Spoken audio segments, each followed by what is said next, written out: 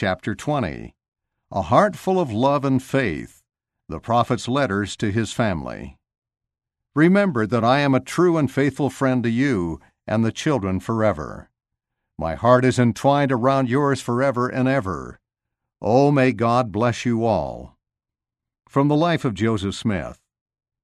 In his prophetic calling, Joseph Smith was required to travel extensively to meet the needs of a rapidly expanding organization. After he identified Independence, Missouri as the place for the building of Zion in the summer of 1831, the church grew quickly there, as it continued to do in Kirtland, Ohio. From 1831 to 1838, the church had two centers of population, one in Missouri and the other in Kirtland, where the prophet lived.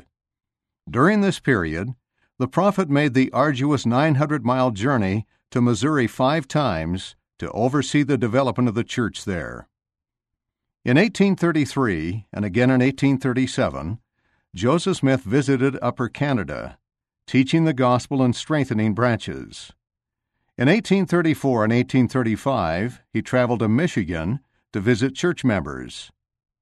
Over a period of years, he preached the gospel and conducted church business in Springfield, Illinois, Boston and Salem, Massachusetts, Monmouth County, New Jersey, New York City and Albany, New York, Cincinnati, Ohio, Philadelphia, Pennsylvania, Washington, D.C., and various other locations.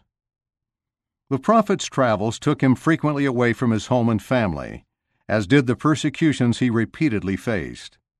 He was unjustly arrested and imprisoned numerous times, and he was the victim of dozens of unfounded lawsuits. For example, on July 27, 1837, the prophet and several other church leaders left Kirtland to visit the saints in Canada. When they reached Painesville, Ohio, they were detained all day by malicious and vexatious lawsuits. Since they were not far from Kirtland, they started for home in order to rest and then begin their journey again the next day. About sunset, I got into my carriage to return home to Kirtland, the prophet wrote. At this moment, the sheriff sprang into the carriage, seized my lines, and served another writ on me. The prophet's many absences from home were a severe trial to him and to his family. His letters to Emma reveal the loneliness he experienced and the longing he felt for her and for their children. He wrote continually of his great love for his family and his faith in God. He also gave heartening assurances to his family, expressing optimism for the future in spite of the adversities they faced. On April 1, 1832, the prophet left home for his second journey to Missouri, only a week after he had been tarred and feathered by a mob, and just 2 days after his adopted son had died. Surely his heart would have been heavy with sadness and concern for his wife Emma, and for his only living child, Julia. While he was returning home the following month, anxious to rejoin his family, he was detained for several weeks in Greenville, Indiana. Bishop Newell K. Whitney, one of the prophet's traveling companions, had severely injured his leg in a stagecoach accident and needed to convalesce before he could travel. During this time, the prophet was poisoned in some manner, causing him to vomit so violently that he dislocated his jaw. He made his way to Bishop Whitney, who, though still bedridden, gave Joseph a priesthood blessing. The prophet was immediately healed. Shortly after this experience, the prophet penned these lines to his wife. Brother Martin Harris has arrived here and brought the pleasing news that our families were well when he left there, which greatly cheered our hearts and revived our spirits. We thank our Heavenly Father for His goodness unto us and all of you.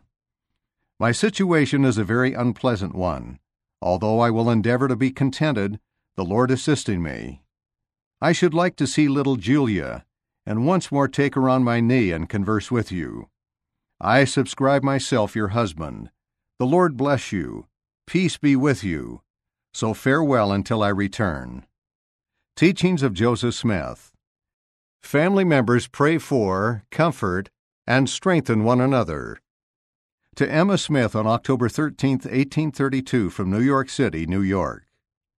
This day I've been walking through the most splendid part of the city of New York.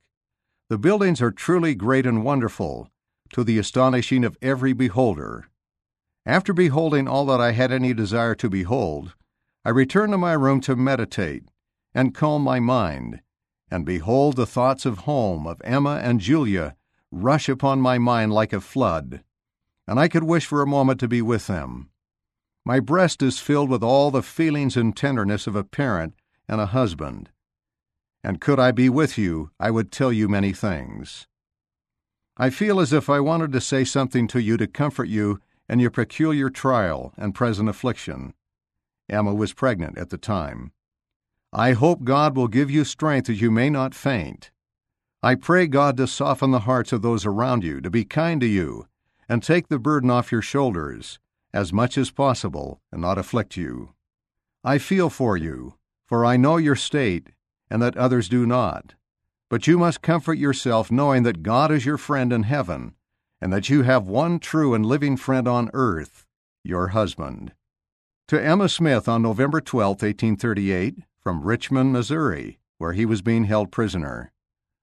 I received your letter, which I read over and over again. It was a sweet morsel to me. O God, grant that I may have the privilege of seeing once more my lovely family in the enjoyment of the sweets of liberty and social life. To press them to my bosom and kiss their lovely cheeks would fill my heart with unspeakable gratitude. Tell the children that I am alive, and trust I shall come and see them before long. Comfort their hearts all you can, and try to be comforted yourself all you can. P.S. Write as often as you can, and if possible come and see me and bring the children if possible. Act according to your own feelings and best judgment, and endeavor to be comforted if possible, and I trust that all will turn out for the best. To Emma Smith on April 4, 1839, from the jail in Liberty, Missouri. My dear Emma, I think of you and the children continually. I want to see little Frederick, Joseph, Julia, and Alexander, Johanna, an orphan who was living with the Smiths, and old Major, the family dog.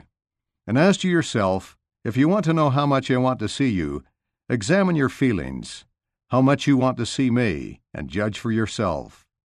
I would gladly walk from here to you barefoot and bareheaded and half naked to see you, and think it great pleasure, and never count it toil. I bear with fortitude all my oppression. So do those that are with me. Not one of us has flinched yet. To Emma Smith on January 20th, 1840, from Chester County, Pennsylvania. I feel very anxious to see you all once more in this world. The time seems long that I am deprived of your society, but the Lord being my helper, I will not be much longer.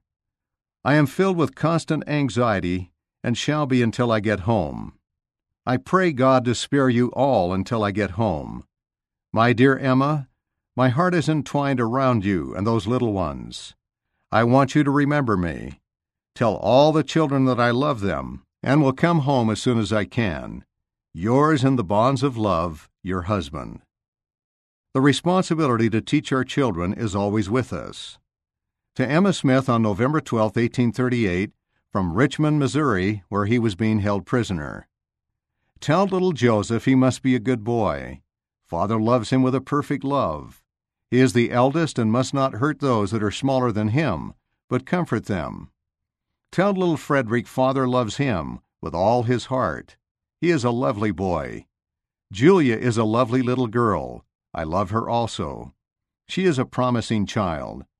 Tell her father wants her to remember him and be a good girl. Tell all the rest that I think of them and pray for them all. Little Alexander is on my mind continually.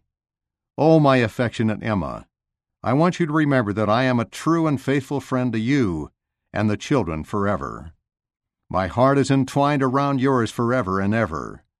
Oh, may God bless you all. Amen. I am your husband, and am in bands and tribulation.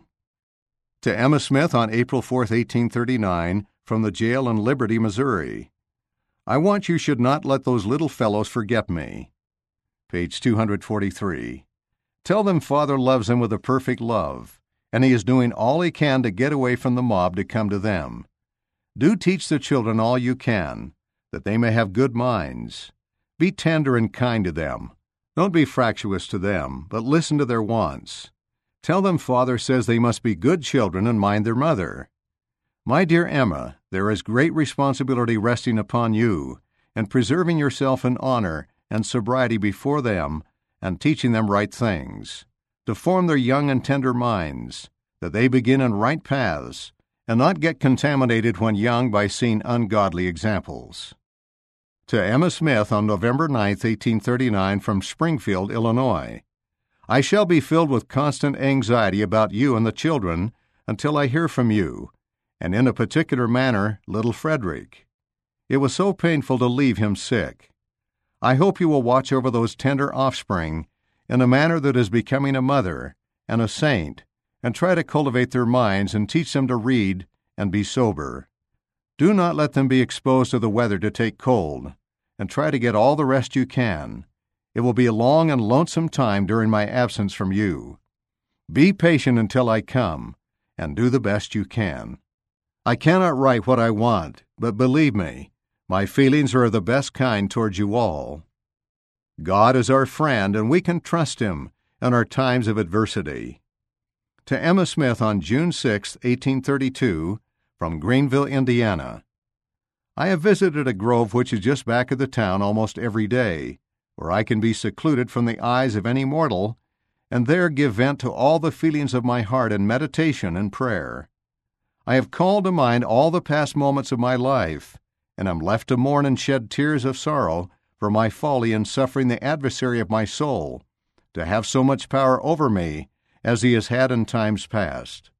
But God is merciful, and has forgiven my sins, and I rejoice that He sendeth forth the Comforter unto as many as believe and humble themselves before Him. I will try to be contented with my lot, knowing that God is my friend. In Him I shall find comfort. I have given my life into His hands. I am prepared to go at His call. I desire to be with Christ. I count not my life dear to me, except to do His will. To Emma Smith on June 4, 1834, from the banks of the Mississippi River in western Illinois. The prophet Joseph was traveling with Zion's camp. Every now and then our thoughts linger with inexpressible anxiety for our wives and our children, our kindred, according to the flesh who are entwined around our hearts, and also our brethren and friends. Tell Father Smith and all the family, and Brother Oliver Cowdery to be comforted, and look forward to the day when the trials and tribulations of this life will be at an end, and we will all enjoy the fruits of our labor if we hold out faithful to the end, which I pray may be the happy lot of us all. To Emma Smith on November 4, 1838, from Independence, Missouri, where he was being held prisoner. My dear and beloved companion of my bosom in tribulation and affliction, I would inform you that I am well, and that we are all of us in good spirits as regards our own fate. Page 245. I have great anxiety about you and my lovely children. My heart mourns and bleeds for the brethren and sisters, and for the slain of the people of God. What God may do for us I do not know, but I hope for the best always in all circumstances. Although I go unto death, I will trust in God. What outrages may be committed by the mob, I know not, but expect there will be but little or no restraint. Oh, may God have mercy on us. God has spared some of us thus far. Perhaps He will extend mercy in some degree toward us yet.